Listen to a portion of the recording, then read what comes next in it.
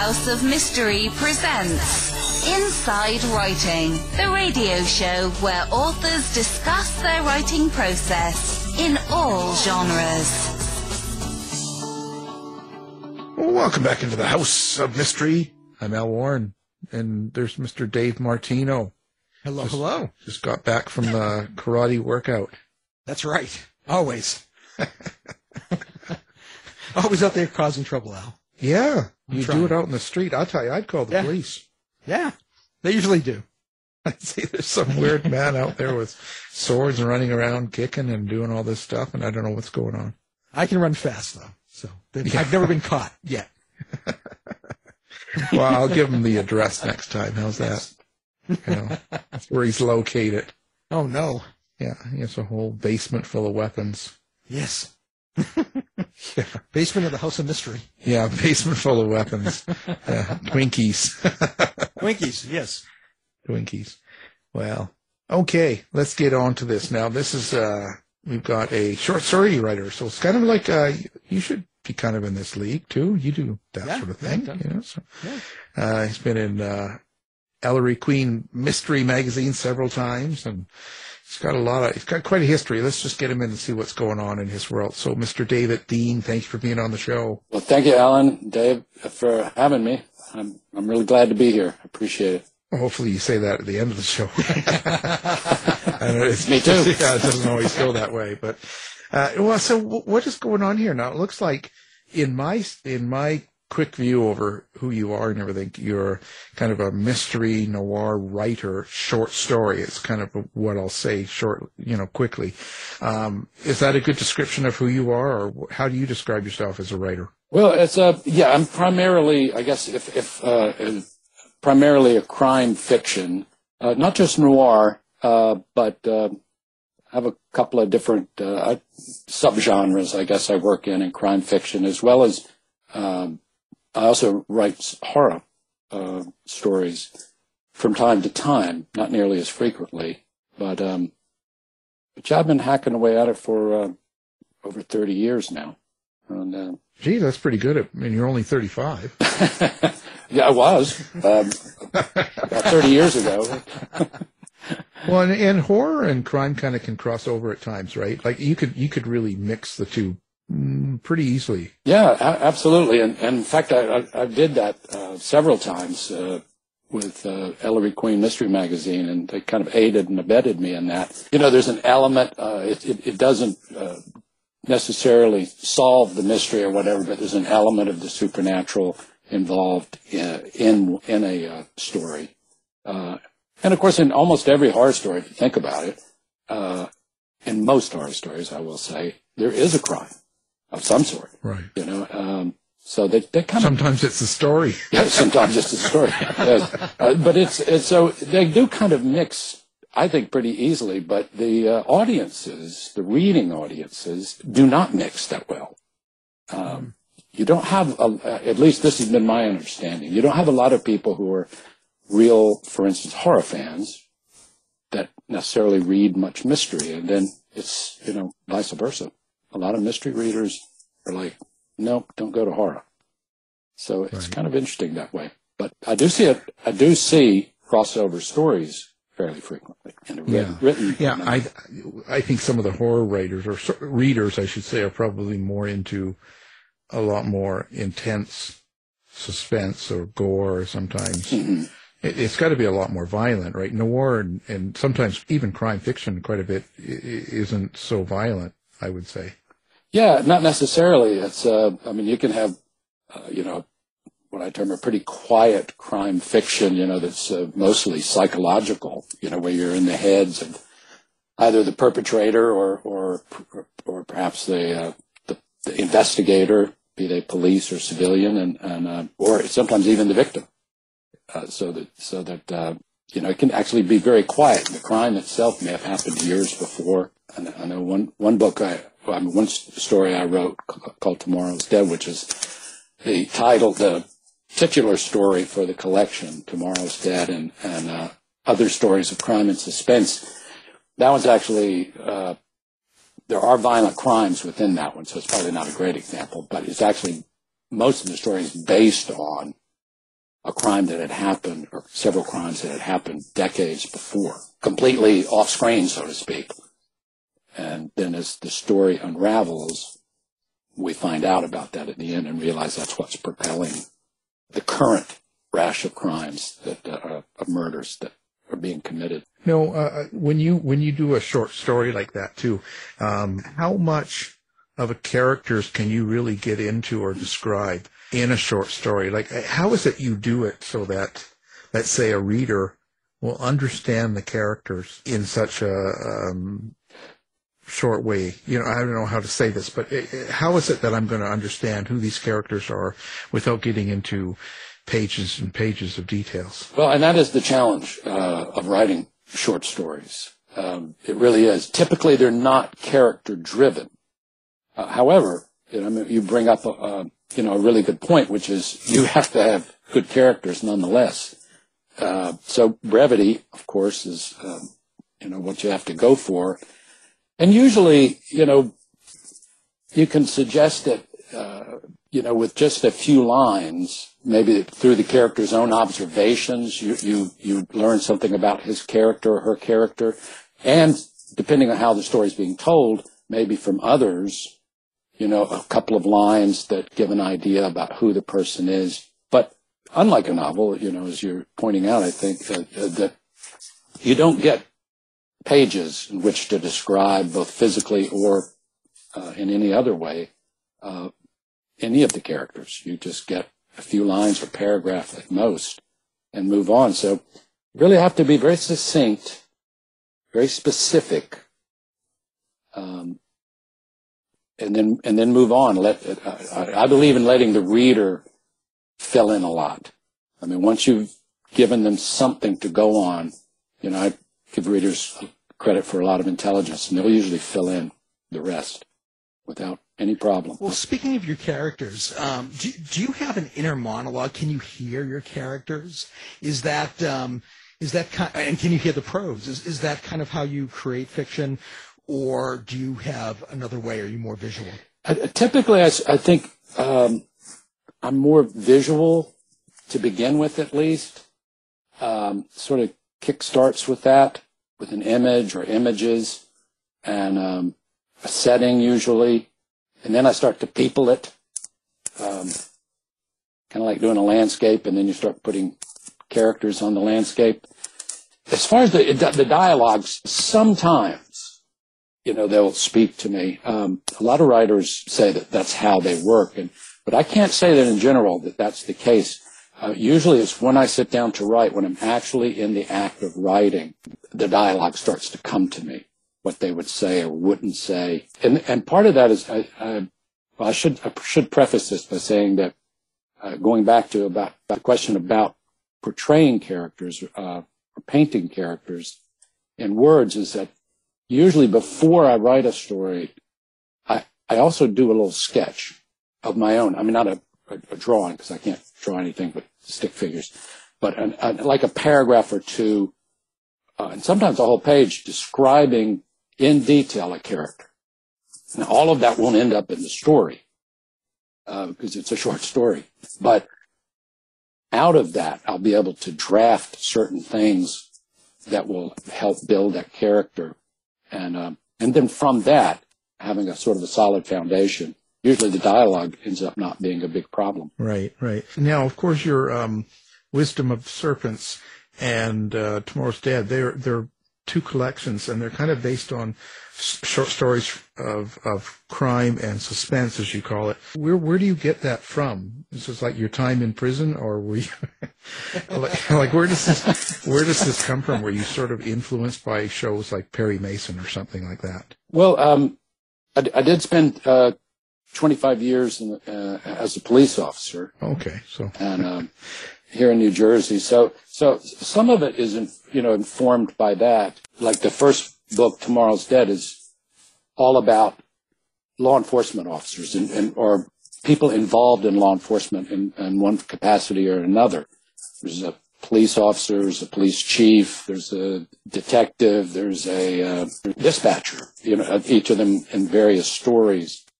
Whereas the second collection deals with also deals with crime and stuff, but it's more about people who are not involved in law enforcement normally, and they're just kind of stumbling along through life like most of us, and they make a really bad choice based on either their misunderstanding of something or just making a bad decision.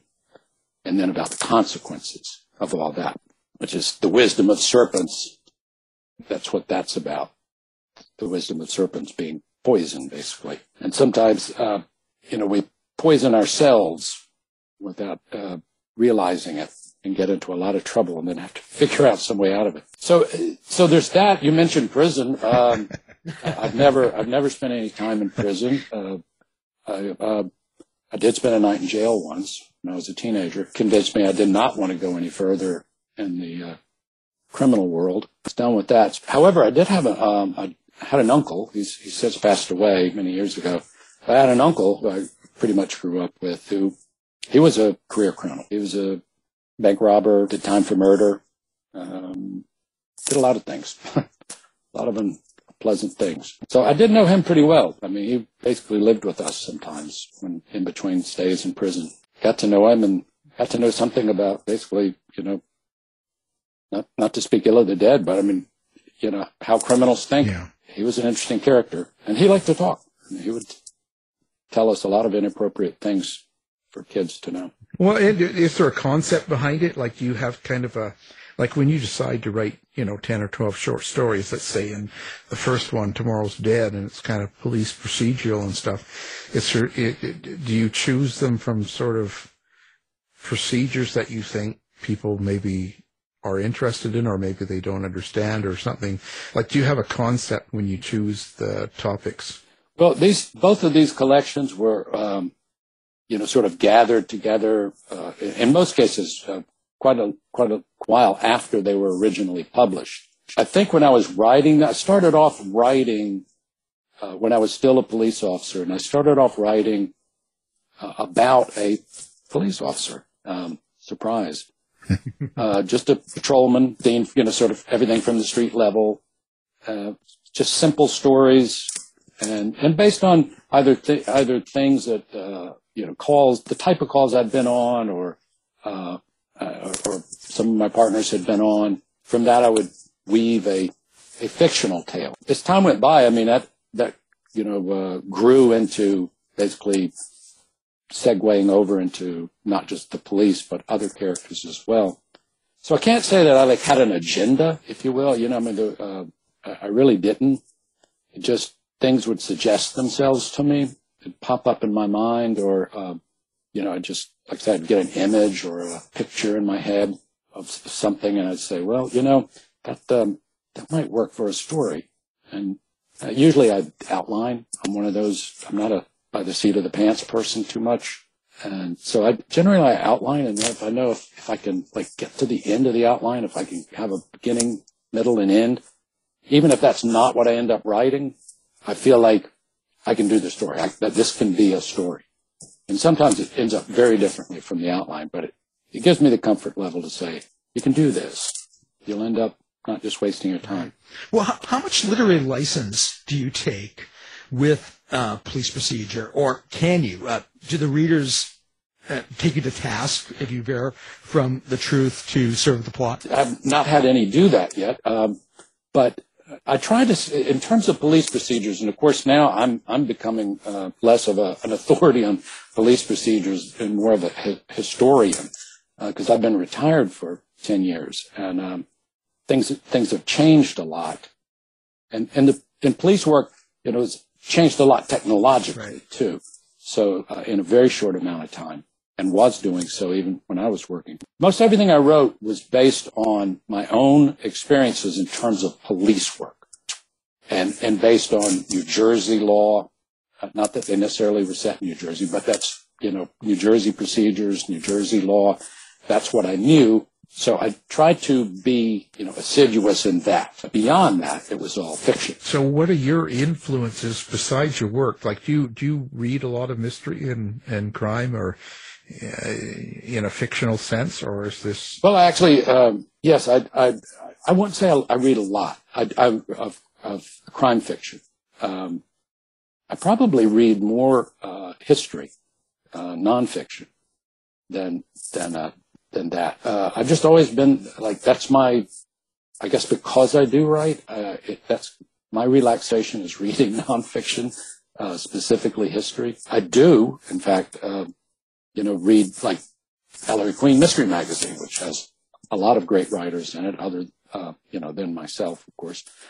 I don't know where they get them from, but somehow or another they managed to put them all together. And my name doesn't even get on the cover. How rude.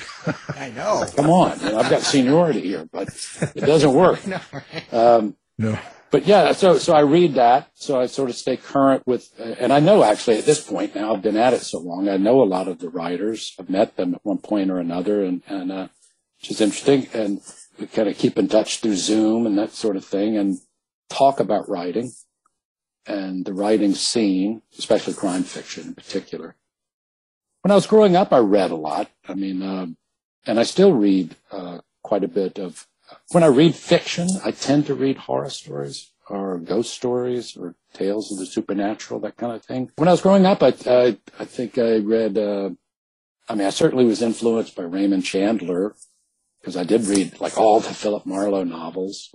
I was especially influenced, I think, by a pair of Swedish writers who, I don't know if anybody in America knows them, because it was sort of before a lot of the Swedish mystery writers broke into the American scene and became so popular. But it was a couple who wrote, and I'll murder their names because they're Swedish, but Per Wahlöö and Maj Spovall wrote a series of police procedural novels that I read when I was in the Army. And I came across like in a military library in Baumholder, Germany. I read that, and that was like the first time I really thought, wow, this is really interesting. And it may have even been what sparked my interest in police work, to begin with, because it was after I came out of the Army that I went into police work. They were a big influence on me. They were very meticulous kind of in their, at least, not that I'm an authority on Swedish police work, I'm taking them at their word, but they seem to be very meticulous and careful, and they also wrote great stories. So crime fiction wise, those three writers influenced me quite a bit. There's been a number of writers, I guess, that over the years that have definitely influenced me. From Poe to, I guess he influenced everybody, but he invented the detective story. And of course, if you're going to read horror fiction, it's hard to get around Edgar Allan Poe. Other than that, I guess, it's pretty eclectic, my taste in writing. Everybody from Ray Bradbury to Graham Greene to Joyce Carol Oates, Flannery O'Connor. Well, you mentioned Ellery Queen Mystery Magazine. What was it like the first time that you got into a top magazine like that? I don't write a lot of crime fiction, but I haven't been able to crack that market. Yeah, my story there is unusual. I'd just gotten back to the States. I'd gotten work, thank God, because I was about to run out of money, and I had a wife and I had a family, and so I'd gotten work, and I graduated the academy, I started going to a local community college. And one of the courses we had to take was a arts appreciation course. It was just kind of your standard thing, and the professor was very good. But in the end, he said, well, you got to do something. You got to create something to show, your appreciation for the arts. You can draw something, you can write something, sculpt something, just give something, take a stab at something. And that was our final. And so I said, okay, well, drawing's out. Pretty much everything's out, because I can't sing. I have no musical abilities whatsoever. Music dies when I enter a room. So I thought, well, maybe I'll write a story, because I had like a year or so behind me now in police work, and I thought about it. I thought maybe I could write a story. So I did that, and it wasn't very long, and it was just like, they always tell you, write what you know. Well, I wrote what I knew, and it was about a patrolman on duty and about catching a burglar, basically. And when I finished, turned it in, the professor said, "Well, that's really good." He said, "That's really good." He said, I think, you should try to get it published," which had not crossed my mind until he brought it up. It just hadn't. And I thought, well, sure, sounds good. Can't hurt. I mean, what could possibly go wrong? So I submitted to Ellery Queen Mystery Magazine, and I can't say that's because I was really familiar with them. I wasn't. I just kind of looked it up and well, this is a mystery magazine. Alfred Hitchcock's a mystery magazine, and there were a couple of others. And I thought, well, I'll start with Ellery Queen, and they bought it, and I was floored. I was I couldn't believe it. I thought, this is crazy. They bought that? They gave me money for this story? They have made a mistake, because once they gave me money, I'm going to keep coming back. So, and then I found out later how fortunate I was, actually, how lucky I was, because people bang on the door there for years. Yes. And I get very, frustrated, and I just, stumbled in with my mouth open and everything, and I didn't know how lucky I was. Then I turned around and saw the second story I wrote, and I thought, well, there's no stopping me now. Yes, there was, because the third, the fourth, the fifth, they turned down. And that went on for quite a while, where I would just keep cranking out stories and sending them and keep getting rejection notices. And then finally, I turned the tide again, and I got a story published, and basically with them, and then basically been writing for them for, nearly 30 years. Yeah, 30 years at least. Well, what do you think makes a good story? What makes a good short story to you? Well, I think, Poe probably had it right, when, and I'm just going to paraphrase it because I can't remember exactly how he said it or wrote it, but it's basically, it's a good short story.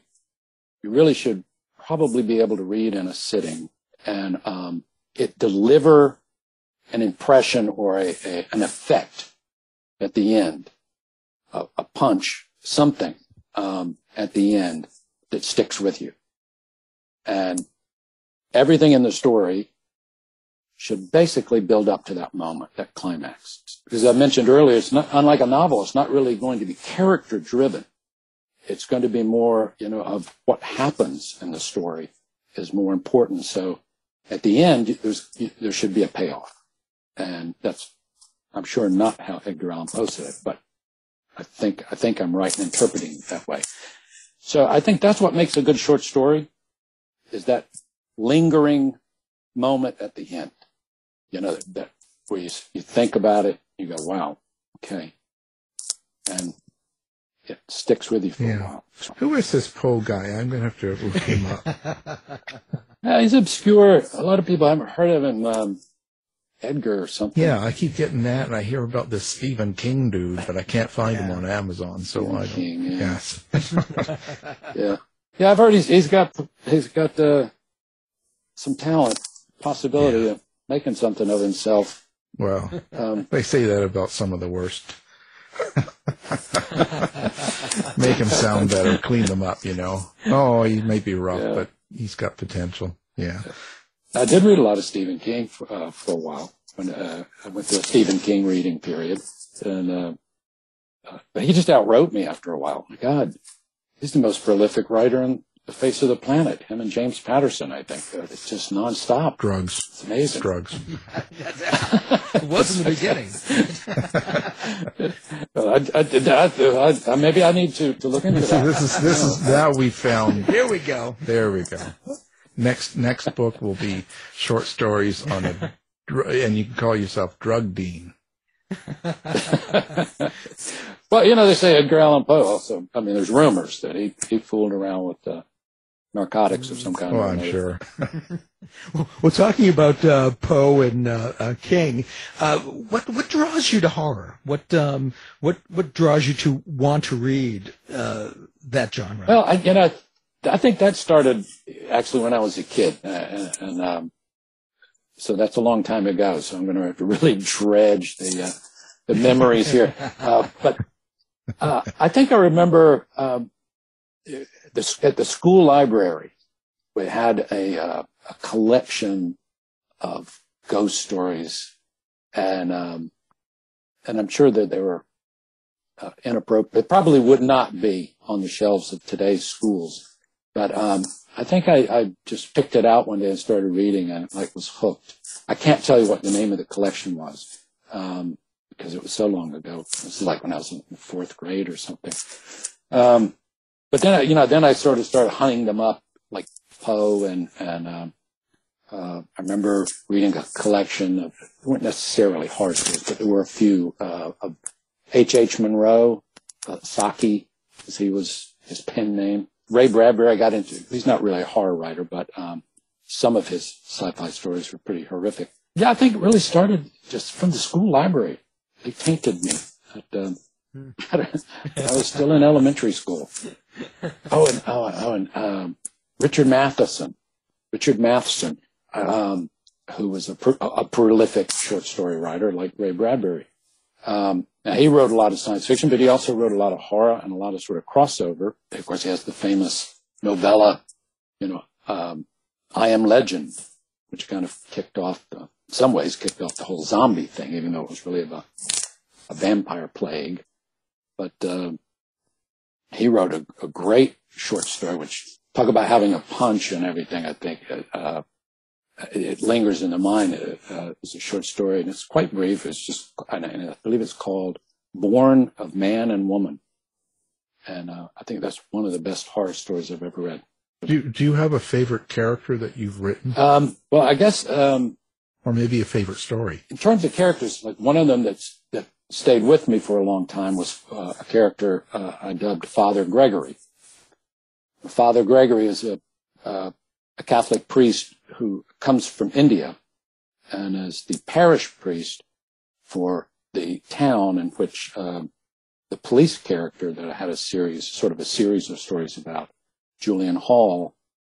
So in other words, it's his parish priest. And the reason that I came up with this character was because I knew a priest, had a parish priest who was from India, and he was really a great guy. We got to be close friends, and so I couldn't resist. There was something about him that was so genuine and engaging that he ended up, his character, both in reality that I based it on, but also the character that I created out of that, I think became one of my favorite characters, Father Gregory. I think he's been in quite a few stories, actually. And one of them called In a Dark Manor, and not manor like a manor house, but in a dark manor as in M-A-N-N-E-R. It's one of my favorite stories featuring him, in which, in fact, there's no police officer in it at all. He simply has a woman who comes in for confession, who's not Catholic, but wants to confess to something that happened when she was a girl. Make a long story short, he allows her to do this and affords her the sanctity of the confession so that he cannot repeat what he hears. And she tells him a story. And so I think in some ways that's about this crime that she had committed as a girl, along with several other girls. And it's a murder.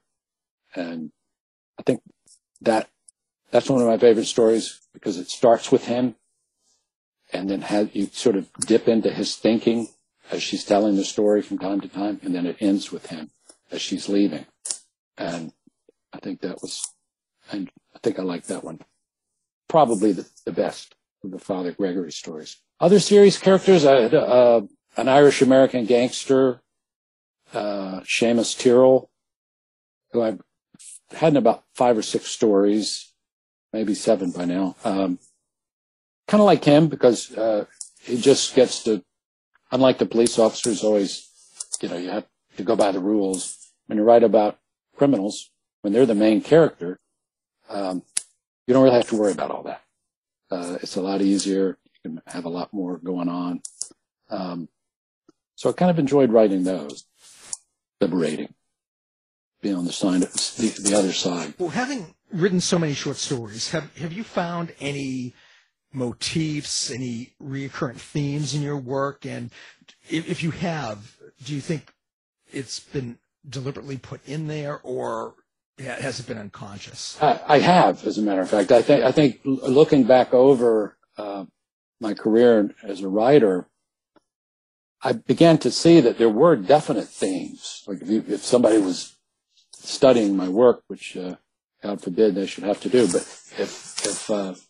if they did, I think you would definitely see several themes develop. Even I could see it. One of them, interestingly, has to do with nature. Animals come up a lot in some of my stories, and often not in a benevolent way. Like I've had several stories where like a household dog features in the story in some way, not necessarily as the main character, but certainly plays a role. Other things, I think, the conflict, that conflict of conscience that people deal with, not me, of course, as they struggle with issues. The issue, the very, as the theme of the wisdom of serpents, that comes up a lot, which is, I guess, why I have a collection of it, which is people misinterpreting the situation they're in, or seeing it through a prism that is sort of their own making, and not understanding that they're seeing it wrong, all wrong. And their response is only going to make it worse. So that is a definite theme in a lot of my stories. And then, of course, in some cases, they get out of it. In other cases, they don't. More tragic, but... So you're writing about Americans. I think probably people in general. But yes, certainly. And also I've written quite a few stories featuring children, that's always a tough subject to write because you have to be very, very careful. You can cross the lines with crime fiction and children very, easily. So there's a delicate balance there. But a couple of, I would say some of my more popular stories were, in fact, about children. One called Marielle came in second place in the Reader's Award for the year it came out, the Ellery Queen Reader's Award. And another called Sophie at third place. Tomorrow's Dead, which actually does not have any children in it, though it's about a crime that happened concerning children in the past, got nominated for an Edgar. Didn't get it, but got nominated. So yeah, I think, children take a beating in crimes. In other words, they are doubly victimized by crimes because they're children. I have a lot of empathy, I guess, for children who are in tough situations in terms of their families being dysfunctional to the extreme. I find that they make very sympathetic protagonists. And sometimes in some of the stories, they're pretty tough because kids can be ruthless. They're not necessarily bound by any laws, anything. Right. Yeah, just listen to some of Dave's stories. From the 80s there, crazy, Yeah. Tell you. But when you're doing this, when you're dealing with people that are, they're seeing something wrong, or they're misinterpreting, as you said, kind of their surroundings and what they're going through. Are you writing? Do you write in first person? Like, do you write from that person's point of view, that person's mind, or are you telling it about them from an outside point of view? How do you write that? I generally do the third person. I've never been big on first person. Not that I haven't done that.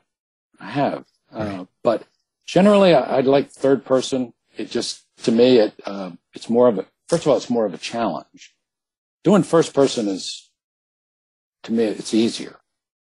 But it also boxes you in somewhat because obviously you can only see through their eyes. The reader, the writer can only write through how they see things, and the reader can only do the same. So I think most of the time I like to write in third person so that I have a bigger scope. And I think especially because they are short stories, I want that ability to do as much as I can in the story But sometimes though, obviously doing first person works great. I mean, it's the only way to tell a particular tale. Like the Telltale Heart. I mean, it'd be hard to do better than that in terms of first person story. But I don't do a lot of that. I find it's more satisfying to do the third person. Yeah.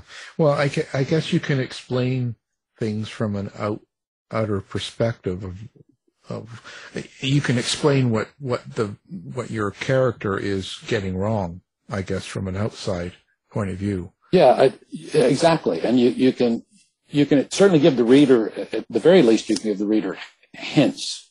You can inform them of certain things that the protagonist may be the very things that they're misinterpreting or not seeing. So it's kind of like watching the slow-moving train wreck. You see it coming, but there's just not a lot you can do about it. And do nothing but describe the train. Yeah. So do you ever see yourself writing a full novel or a book or something other than a short story? Yes, I have done. And I wrote a horror novel called The 13th Child. It's a vampire story, in which the premise is basically built around a vampire that is a product of evolution, one of the last of his kind living amongst us, and is also a child. But he's not, he's not. There's nothing supernatural. He is simply an evolutionary product that was, in the dawn of time, created to prey upon us. That's why he looks a lot like us, is able to mimic us, but he's not us. So The 13th Child, I wrote that, and that did pretty well. Didn't threaten Stephen King, but it did okay. Well, you just got to write it when he takes the day off. Well, that's the problem, isn't it? Just the day off. Keep waiting for it. So you use victims of children. Is that because maybe they're innocents, because they're naive? It's kind of what gives them. Yeah, yes, yeah, definitely. Like in the story, Marielle, she's, obviously all children are innocent, and I mean, until they're, in some way informed by life, corrupted by life. Yeah, don't forget about David. You can't forget about David. Yeah, totally correct. He runs around with a sword. I'm not going to forget about it. Yeah, but she's actually kind of a force to be reckoned with in this story. In that her mission, she discovers that someone has killed her dog, and upon realizing that, she decides to investigate all of her neighbors to determine who did it and to get retribution in the way that only a child can do. The kind of naivete, but at the same time a certain sort of focus and disregard for the rules and regs. And right. So she's kind of a scary Nancy Drew, except she's younger than Nancy. I thought you were going to say Nancy Grace. She can be scary too, actually. Well, yeah. Yeah, she's very angry. But yeah. So and then in another story, Sophie. Sophie is actually a girl's name, but the main character is a friend of hers, and he's a young boy, and she disappears, and he suspects her parents. Well, actually, it's her mother and her mother's boyfriend, and they run a crack house, basically, and he suspects that something's happened to Sophie, and they're either responsible for covering it up, and he investigates. So they're not just in the stories. In a lot of these stories, they are on the attack. They are doing as only children can do. They're acting on what they believe completely and absolutely, because the filtering system isn't there. Oh, do I have a filter? Well, I may be ascribing you characteristics you don't possess. I don't know, but I know. Well, yeah. I'm probably very much like some of my own characters. I probably see things in a way that are often wrong. In fact, I know that, dude, to my sorrow. So yes, children, I think children, it's a tough subject, like I said, because you have to be careful. The readers, obviously, they're not going to like it if anything, really bad happens to a child. To write children characters can be a challenge too, because obviously it's, I know their listeners can't see me, but it's been a while, since I was a kid, but I do remember it pretty much. Last century? Yeah, yes, as a matter of fact, last century. Yes. Mid-century modern, I think, is the furniture term. That would describe me. Well, so is there any? Do you have a problem writing about the darkness, or is the crux to the story? Is it kind of the what should I say? The movement, the current of the story is more about the fighting or overcoming the evil or the bad thing. Yeah, I think definitely that. It is, you have your characters, but it is, yes, definitely a fight, a movement towards justice, towards a resolution. Right. And a good, and, solving. Not necessarily the perfect ending, but some form of justice. Right. Is this because, working in law enforcement, you saw a lot of unsolved justice, perhaps not resolved? Well, I mean, I certainly saw, a number of dysfunctional families, and I know lots of people who grew up in them, including myself to some degree. And I know how hard it can be on children to be in those situations. It's very tough. I'll give you a story. One time I was on duty, and we got a call, the department, that there were two children walking down the street, a girl and a boy, and it was the middle of the day. They didn't look to be school age, and there was no adult with them. And so I went on the call. I get there, and I find the kids walking down the street on the sidewalk. The little sister, she's holding the little boy. He's younger. He's still in diapers. She's holding his hand. I'm able to determine where they came from because I had dealt with the family in the past. Got them taken care of, and I got a social worker there and everything. And I went back to the house, and I walk up onto the porch, and there's a slider. It was a rental unit. It was on the first floor, and there was a slider. And I looked through the slider, and I see the father, whom I'd met before and dealt with, and he's passed out, and there's nobody else there. So I go in and I wake him up, a little shocked to see me. I ask him, I said, "Where are your kids?" "They're here." ? I could tell. It was great. He sort of knew I was a loaded question. And I said, "No, they're not." And we went from there. Anyway, he got arrested and for neglect. But this was like a 4-year-old girl and a 2-year-old boy, just left in essence on their own in a household that was, things like that, are sad. They stick with you and, make you realize kids have a tough time of it, it's, or can, and they grow up, and then it all comes out in a wash. But, so I have a lot of sympathy. I guess I have a lot of sympathy for him. I had a lot of, when I was growing up, there was a lot of thick violence in my neighborhood, and a lot of, fathers were pretty tough on their kids, to say the least. Well, I'm still waiting to meet someone that had one of those families I see on TV, like Leave It to Beaver or something.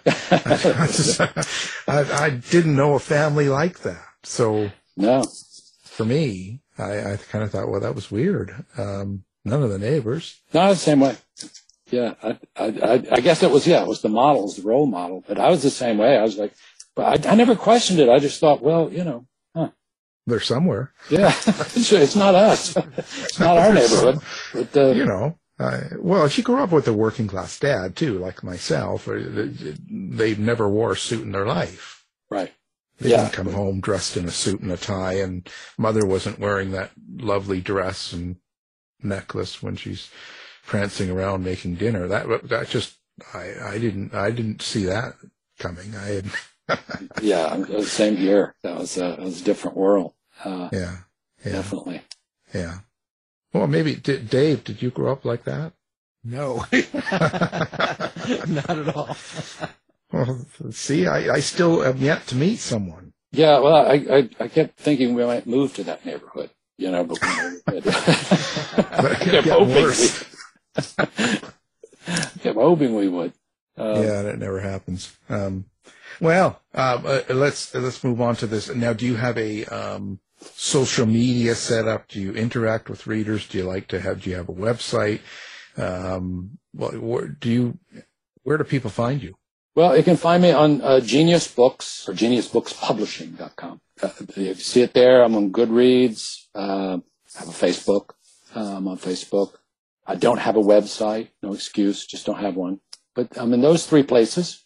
And all my books and collections are on Amazon and with Genius Book Publishing. Right. Who are great, by the way. They're terrific. They're genius. Steve, they are, and they only accept writers of a genius caliber. Is that what it is? Well, you can't name a company that if it's not true. Oh, So, well, That's right. I think they made a few mistakes, but that's you have to prove it. not naming names here. Anyway. Well, I appreciate you coming on. Of course, we were talking about your latest features, The Wisdom of Serpents and Tomorrow's Dead, both good series of short stories. And, of course, we're going to have all that up on our website, so people can find it one click. And, what can I say? So thank you very much for being here, Mr. David Dean. Thank you so much, both of you, for having me. I really do appreciate it. I enjoyed it. Thanks, David. You've been listening to the House of Mystery radio show. To find out more about our guests, hosts, or shows, go to www.houseofmystery.com. Show's over for now. Was it as good for you as it was for me? Yeah. Good night. This has been a production of Something Weird Media. I'll be back.